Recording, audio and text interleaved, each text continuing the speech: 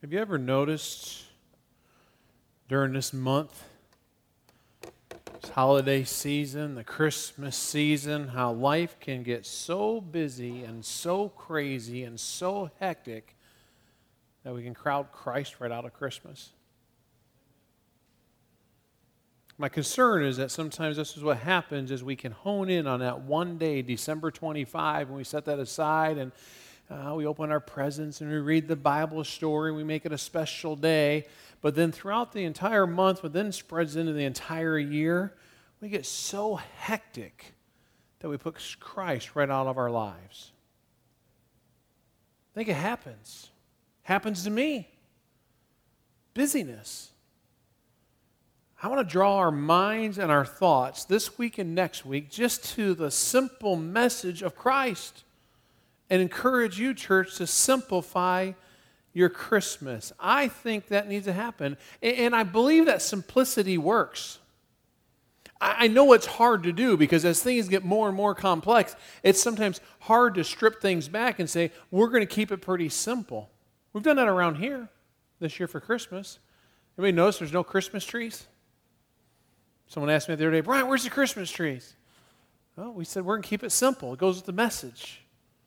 Can you have Christmas without Christmas trees? Can you have Christmas without gifts? Can you have Christmas and all the decorations and all the parties and all the hubbub? I believe you can. Is it wrong to do those things? It's not wrong to do those things, but it's wrong when it puts Christ out. My plea today is that we can live a simple life, and I believe it works. For instance, simplicity, you see it around you all the time. You may not realize it. Many of you use this search engine, Google. Maybe you've been on there even today. Look at that page.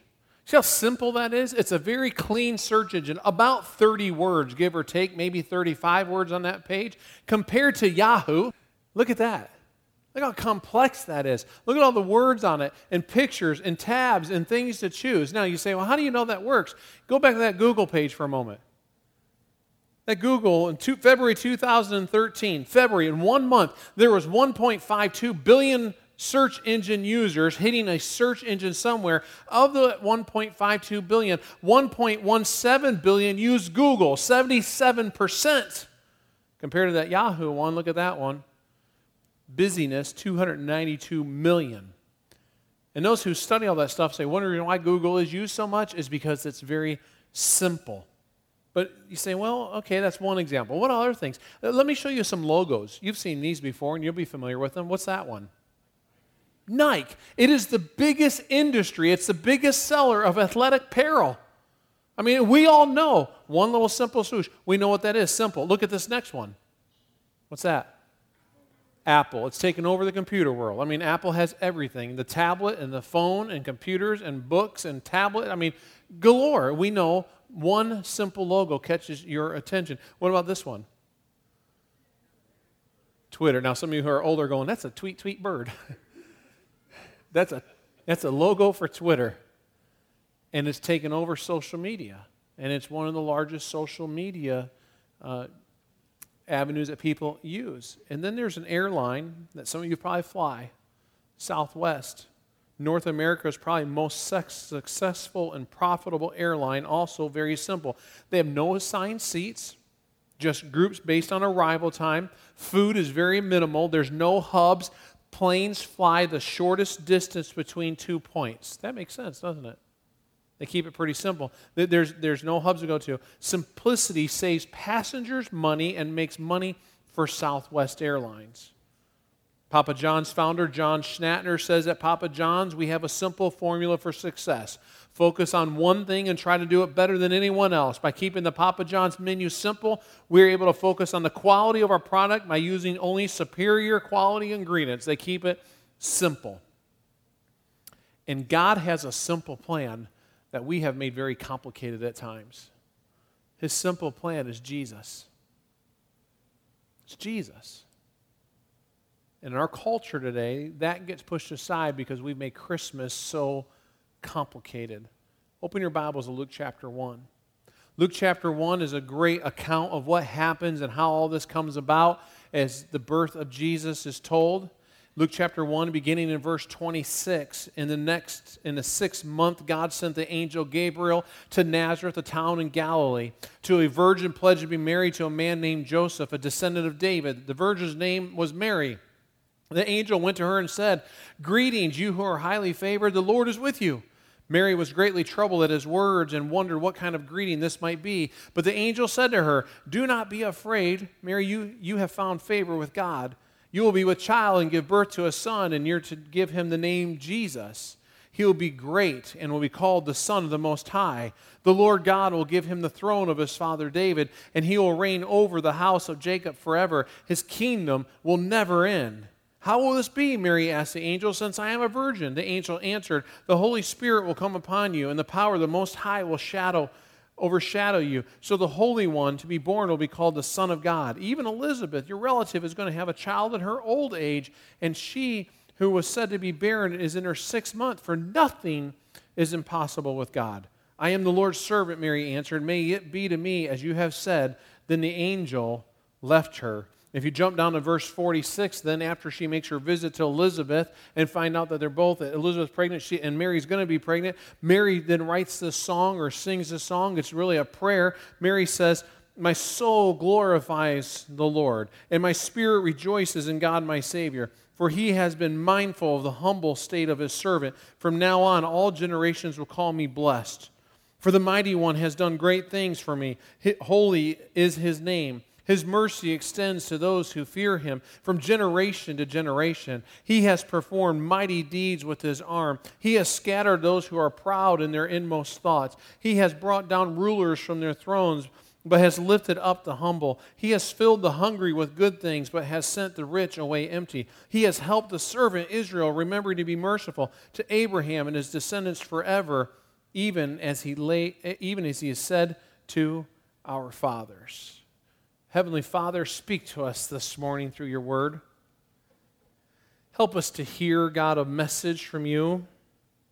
Help us, Lord, to just look at the simple message of Jesus and to respond to it. Open our eyes and our ears, Lord, this morning to hear from you in the midst of all the noise and the hustle and the bustle and the shopping and the parties and the gatherings and the get-togethers and the stress and anxiety, all that comes with this Christmas season. Lord, help us right now just to hear from you. God, I ask that your message would rise above the noise. It's in the name of Jesus I pray. Amen. Have you ever noticed in your life that as you get older, it's hard to receive gifts compared to when you were younger? I think for a child, it's so much easier to receive a gift than it is for us adults. I remember when I was a kid, and some of you heard me share this story before, we used to have a Christmas gathering. It would be me and my aunts and uncles and some cousins, different ones. Usually on Christmas Eve night, we'd get together, and there would be a lot of gift exchanging and gift sharing going on. And so we'd go home and take our gifts and usually set those in the living room by the Christmas tree and end up hitting bed, late, maybe 11, 12 o'clock, and thinking, I'll get up. Santa Claus didn't come. Of course, Mom and Dad are encouraging you got to get to bed. You got to get to bed so Santa could come. And so we get to bed, and inevitably, my sister and I were the early risers. No kidding, it'd be like 3 in the morning. Either she was up or I was up. Whoever was up first waking the other one up. And we get up like at 3 in the morning, sitting in the living room, playing with our toys, thinking, I want to wake Mom and Dad up. I want to wake Mom and Dad up. We want to open all the gifts. As the gifts are sitting at the tree, we thought, we can't wake them up this early. And so we'd wait, and she'd be like, let's wake them up. I'm like, no, you got to wait. No, we'd back and forth. Finally, about 5 o'clock, I'd be waking my dad up. Dad, Mom, Santa came. I want to open my gifts. I remember going through that, and my dad dragged himself out of bed. Son, I got to have my pot of coffee. My mom, I got to have my tea. And they would drag it on before we could start opening gifts. And for some reason, my brother Gerald was a weird one. He's up in the basement. He never woke up. We'd go down and wake him up. Why you wake me up so early? But we were anticipating opening those gifts. Could not wait. And then something happens as you get older when people give you gifts, you don't receive them as well. Have you ever said to somebody, oh, you shouldn't have done that? Oh, you didn't need to give me a gift for that. We tend to shy away from it. My birthday was a few weeks ago, and my kids know, I'm like, man, don't spend money on gifts. I don't want you to spend money on gifts. Like receiving them is kind of a weird thing. As you get to be an adult, sometimes we kind of get closed off to receiving those gifts. Christmas is certainly about giving. but it's about a God who gives. We celebrate God giving Jesus to be our Savior, but Christmas is more than just giving gifts. It's also about receiving gifts. About one particular gift for sure, and that's Jesus. How well are you doing today about receiving Jesus? And I'm talking about more than if it was just, hey, at one time in my life, I made that profession of faith. At one time in my life, I submitted and said, yes, Jesus is my Savior. I want to be my Savior. But on a daily, regular basis, do you continue to receive the gifts that Jesus has for you? Sometimes it's hard for us, just like opening presents. Sometimes it's hard to say, He has more stuff for me. He has more gifts for me. He has more direction for me. He has more purpose for me. He has more ideas. He has more help for me. And I'm supposed to receive that stuff? See, Mary was a recipient of a great gift. God gave Mary the gift of being the mother of Jesus, the very Son of God. I could imagine, wait, not me. I don't want to receive that gift. Why would you choose me to receive that gift? That was not her response. Her response, we saw it in verse 38. She said, let it be to me according to your word. In other words, she's saying, I'll receive the gift. I'll be the one to bring Jesus, as if she opened her arms to receive the love and the peace and the hope and the joy of the world and said, I'll be the one. I'll receive Jesus. God offers his gift, the love of Jesus Christ, his whole world. There's some who haven't received it. And let me warn you, church. Open your eyes this Christmas season. As you go from maybe a family gathering, maybe to a work party, to gift sharing events, getting together with your small groups, whoever it is, sharing with a neighbor, maybe dropping off some cookies. As you are doing all of that, you have an opportunity to share Jesus. You have an opportunity to point people to the greatest gift ever who's come. And the greatest one who continues to bring gift. As Mary thought about the precious gift of God's love he offered her, she burst into a flame of praise. Luke 1:46 says, my soul glorifies the Lord, and my spirit rejoices in God my Savior, for he has been mindful of the humble state of his servant. From now on, all generations will call me blessed. She could not help but to praise God for what he had done. But then she realizes at the same time, not everyone's going to receive God's love. Some are going to be closed off to it. In verse 50, she says, his mercy extends to those who fear him from generation to generation. When she says his mercy extends to those who fear him, she's realizing some will not fear him. In other words, honor and respect and submit their lives to him. She's saying this is for generation to generation, and so it even extends to us. But she's realizing some are not going to do that. See, God's mercy is for everyone who receive it. She knows the sad truth. The sad truth is that some people are closed off from receiving God's mercy. Some are closed off from receiving God's love. Some hands do not want to receive it. Some hands are closed. And so today I want to talk about what Mary's song teaches us. There are three types of people that she kind of addresses in her song who do not receive. Or they miss out on God's mercy and God's love, the gifts that God has. And even if you are walking in Christ today, sometimes we're missing out of these because she addresses our attitude or our minds or roadblocks that are in us that stop us from receiving simple gifts this Christmas. One roadblock is the proud. If you will, for a moment, fold your arms across your chest like this. Some of you are really good at it because it's your normal posture. For some, you're like, I'm not really sure, but fold your arms across. This is the symbol of the proud. This is the symbol of the proud. Those are those who consider themselves too smart to need God. I've got it all figured out. I don't need God. I've got life conquered. Why would I need a God to send me a baby? Why would I need a God to give me a Savior? And praising God, Mary said, he has performed mighty deeds with his arm. He has scattered those who are proud in their inmost thoughts. It's a warning in her praising. There's a warning that those who are proud will be scattered. They'll be separated, basically. There are those whose hearts are closed to anything that cannot be proven to their satisfaction. There are some that say, until it's proven scientifically, there's no way I'm going to believe in this stuff. For them, faith is unreasonable and receiving God's love is impossible. Carl Sagan is one of those, was certainly like that. His belief in God or any God could not measure his scientific standard. Sagan said, I would love to believe that when I die, I will live again, that some thinking, feeling, remembering part of me will continue. But as much as I want to believe that, and despite the ancient and worldwide cultural traditions that assert an afterlife, I know of nothing to suggest that it is more than wishful thinking. Carl Sagan, who thought he was a great scientist, was so incredibly closed to the gospel. His arms were folded across because he was proud. There's no way to prove this stuff to me. Oh, I wish somebody could. But there's no way. He was closed off to the love of God. And when you're proud and you think, I've got it all figured out, I don't need any more God, I've got this thing figured out, you're closed off. You're missing out on some great gifts of God's love and God's grace and God's mercy. And for most of us in this room, we probably say, well, that's not me. I believe in Jesus. I believe in God. I believe in the Bible. Brian, you're talking about someone who says, no way, I don't believe in faith at all. No, I'm not talking just about that.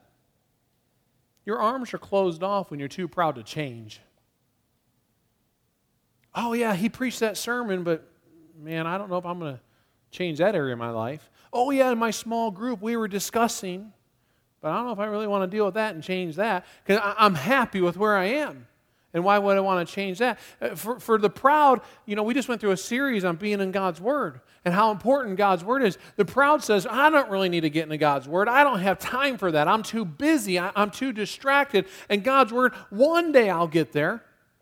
That's the proud. The proud is, I want to debate God's Word and His existence. The proud says, I'm not sure that I'm really going to believe all this. The proud says, I don't believe that God is really working in my life.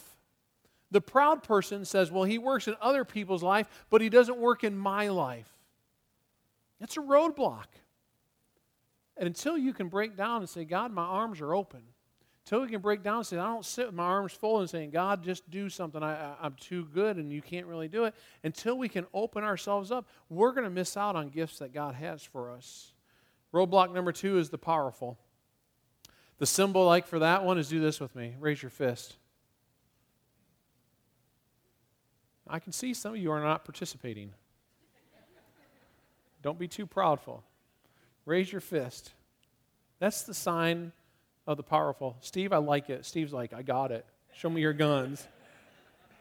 I didn't have anybody like that first service, Steve. I'm glad you're participating. Thank you.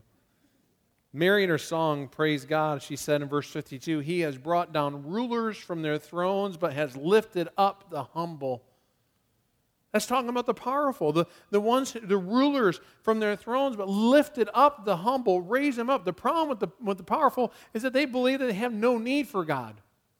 It is no coincidence that faith in Christ is the fasting, growing Christian movement in developing countries where people are powerless and where they are being persecuted. A few years ago, it was in Rwanda and Burundi.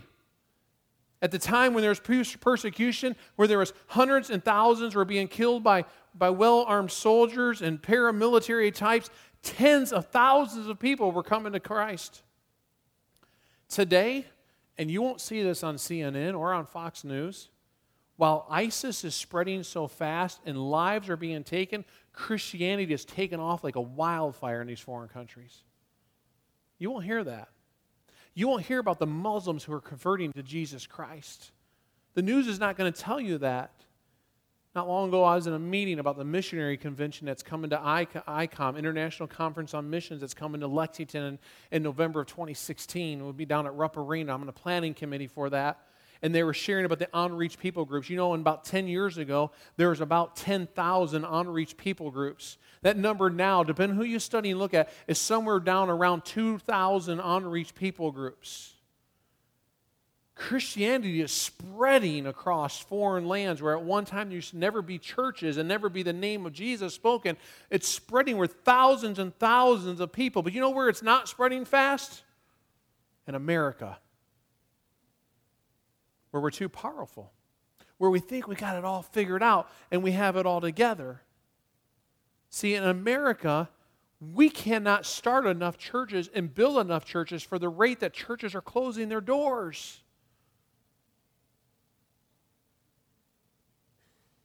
It's not power that is the problem. It's a belief that because one is powerful that they have no need for God.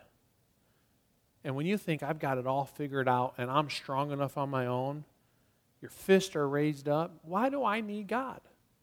I have it all together. Have you been leading a closed fist life lately? One that's closed to receiving the strength of God. If you have an attitude that says, well, I don't need help from anyone. I got it all figured out. I can figure it out on my own. That's part of a closed fist life. If you don't pray about your decisions that you're making, you're saying, God, I don't need you. I've got it all figured out. Why would I pray about it? If you don't consult wise biblical counsel when you're walking through life and say, hey, help me on this journey about how to be a good dad or how to be a good husband or how to be a good mom or how to make good business decisions that honor Christ. Help me on this journey dealing with stress and anxiety and the difficult things of life. How do I do that in a way that honors God? If you're not willing to ask for help, you're saying, God, I'm strong enough. I got it all figured out. I'm powerful. See, but when we can open up our hands, undo our fists, and say, God, I don't have it all figured out. God, I'm clueless. God, I need your help. God, I want to be a person of prayer. God, I want to be a person of your word. God, I want to be a person that engages with your kingdom and with your church and seek the help of wise counsel around me. When you open up your hands, God says, I have some great gifts for you. And you'll start to experience God's love, grace, and mercy in new ways like you've never experienced before. There's a third roadblock. That's the pacified. Now, for a moment, just sit back like you just finished eating dinner and you're full. Rub your belly with me. Now, some of you are not participating again. Come on. Rub your belly. You're full. That's the pacified. And some of us, that's how we live our lives. We live our lives as pacified. Mary prayed about that. She says, He has filled the hungry with good things, but He has sent the rich away empty. Some of us are like the rich. See, if you're not hungry, then food doesn't look good to you. And if you're not cold, then a coat doesn't appeal to you. And if you feel you have everything you need, then God's love will mean very little to you. And you say, oh, I'm done. Life's good. I got a nice house, have a nice car or a couple cars. I have a job. Yeah, it's not paying as much as it did a few years ago, but I'm still making ends meet. We're still paying our bills. Oh, we're kind of full. We're good. Got some money in the bank, maybe not a lot, but a little bit, enough to be okay. I'm good. I think this is the world that Americans live in, pacified. So if you find you're patting your buddy, you're patting your tummy and you're full, your hands can't reach out and accept the bread of heaven. Your hands can't reach out except what God has for you. A minister wrote these words regarding the pacified. He wrote, I have experienced the truth of this firsthand.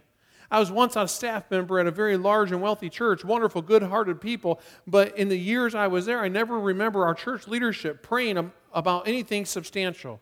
There was so much wealth and the endowments of the church so large that the leadership never cried for help. In a sense, they didn't need to.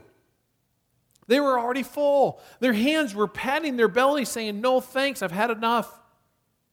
And I can honestly say that in those 2 years, I never experienced God's power poured out in the church. Could it be possible that maybe you're missing out on God's power being poured out in your own life because you sit back and say, oh, I've got it all. I've got all that I need, God. What else would I need? Why else would I be a person of prayer? Why else would I be a person in your word? See, you can't accept God's love with your arms folded across your chest. That's impossible. You can't accept God's mercy with your fist clenched. And you surely cannot receive God's grace if you're sitting back, rubbing your belly, going, man, I've got it all taken care of. God, you're supposed to say, no thanks, I've had enough. You can only receive it when your hands are open to God's simple gift. You think about a baby for a moment. In the first service, I think we had 3 newborns in here in their little car carriers. It was a great example. You think about babies. You think about those who are toddling around. What do? When you approach them, many times they'll approach you, their hands are up. They're saying, pick me up, lift me up. This morning, as we were preparing, I was sitting here on the edge of the stairs, and I was talking to Xavier, Kyle's little boy, and I said, Xavier, come on up here. And Xavier walked up here to the steps, and I was sitting down. He picked his hands up like this, like, grab me, pick me up. That's the attitude of a child. A child is like, pick me up, Daddy. A child lifts one hand. Take my hand and walk with me, Daddy. Guide me along the way, Daddy. And somewhere along life, we quit doing this to our moms and dads. And somewhere along life, we quit doing this to God, and we start doing this to God. See, until we get to the point where you say, pick me up, Father. Until we get to the point that we raise a hand and say, Father, I'm going to grab onto your hand. You guide me in life. Until we get to the point that says, Father, I am continually hungry. Father, I need you. My belly is not full of you. I need more of you. Until we get to that point, we're going to miss out on the gifts of Christmas that God has for us. You can only receive God's love when you reach out to God. You can only receive His mercy when your life is open to it. Some of us come into church and our hands are covered like this and our minds are covered and our arms are crossed and we're just like, yeah, God, I'm here. Yeah, God, teach me something. Yeah, I'll put my hour in, God, and then I'll go home. Go on to whatever's next. Some of us go to Bible studies, that mindset. Well, yeah, that thing my wife wants me to go to or that thing my husband wants me to go to, I'll go over there. And our attitude the whole time is, yeah, God, I dare you to try to do something in my life. Until the day that we open ourselves up and say, God, I want you to move in my life. Until that becomes our mindset. Until that becomes our mindset that, God, I want you to move. God, I want more of you. Have you ever heard somebody say that before? You ever heard somebody say, give me more of Jesus? I want more of Jesus. I used to have a problem with that. I used to think, how much more of Jesus can you have? I mean, Jesus went to the cross and He died and He was buried and He rose again and He covered your sin and with His blood. How much more? I've grown and I've realized that people say that. They're saying, I don't want to ever run dry. I don't want to ever get old. I want it to always be new. I want it to always be fresh. I just want more of Jesus. I want to know His mercy because His mercy has no limits. I want to know His love because His love can never run dry. That there's an endless supply of God's grace. I think what happens many times in us, we're like the kid at Christmas time. Oh, we come to Jesus many times, and sometimes it's when we're younger. Sometimes it's in our adult years. We come to Jesus, and we submit. And we say, Father, I want you to be my Savior. I want Jesus to do that in me. We repent of our sins. We confess our faith. We're baptized. We're excited about it. We start telling all kinds of people about it. And little by little, as water gets thrown on our fire, it gets dampened out. And at first, we start out like the new child who just can't wait to open up the gifts at Christmas. That's how we are in our faith. And then as life happens, it gets closed down more and more and more and more. And we receive less of what God has planned for us. Just like at Christmas where it's hard to sometimes receive gifts. See, Christmas is about giving. Christmas is about God giving us Jesus Christ to be our Savior. But more than that, Christmas is about us receiving. Are we receiving God's love? Are we receiving God's grace? Are we receiving God's mercy? You can't receive God's gift if your arms are folded tightly across your chest. You can't receive God's gift if your fists are clenched. You cannot accept God's gift if you're rubbing your belly and saying, I'm full. You can only receive God's gifts of Jesus Christ if your arms are open and your hands are stretched out and you're saying, God, I want more of you. Will you open your hands? Will you open your heart? Will you open your lives this Christmas season and say, God, I want more of you? And yes, I understand. You may have a party today and something going on this week and you probably still have shopping to do and all that stuff. Stuff's all okay as long as our heart and our mindset is, God, I want more of you. And if this stuff's in the way, then get it out of the way so I can receive more of you. And may our prayer be the same thing that Mary prayed when she prayed out and said, my soul magnifies the Lord. Heavenly Father, we lift you up in this place today. God, we want our Christmas to be focused on you. It's simply about Christ. Yes, Lord, we put up trees and decorations and do shopping and we gift sharing and having lots of food gatherings and meals and times of getting together. But Lord, it's about you. And Lord, I pray that in our gatherings, we will lift up you. We will lift up your name. We will point everybody we gather with to Christ. And God, I pray that we'll do that in our own lives. That we'll unfold our arms. That we'll unclench our fists. That we will quit patting our bellies and say, Lord, I want to be filled with you. Help us to lift our arms up to grab onto you. Help us lift our hand up to grab onto your hand. Lord, fill us with you.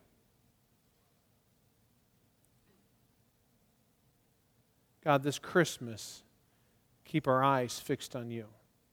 It's in the name of Jesus we pray. Amen.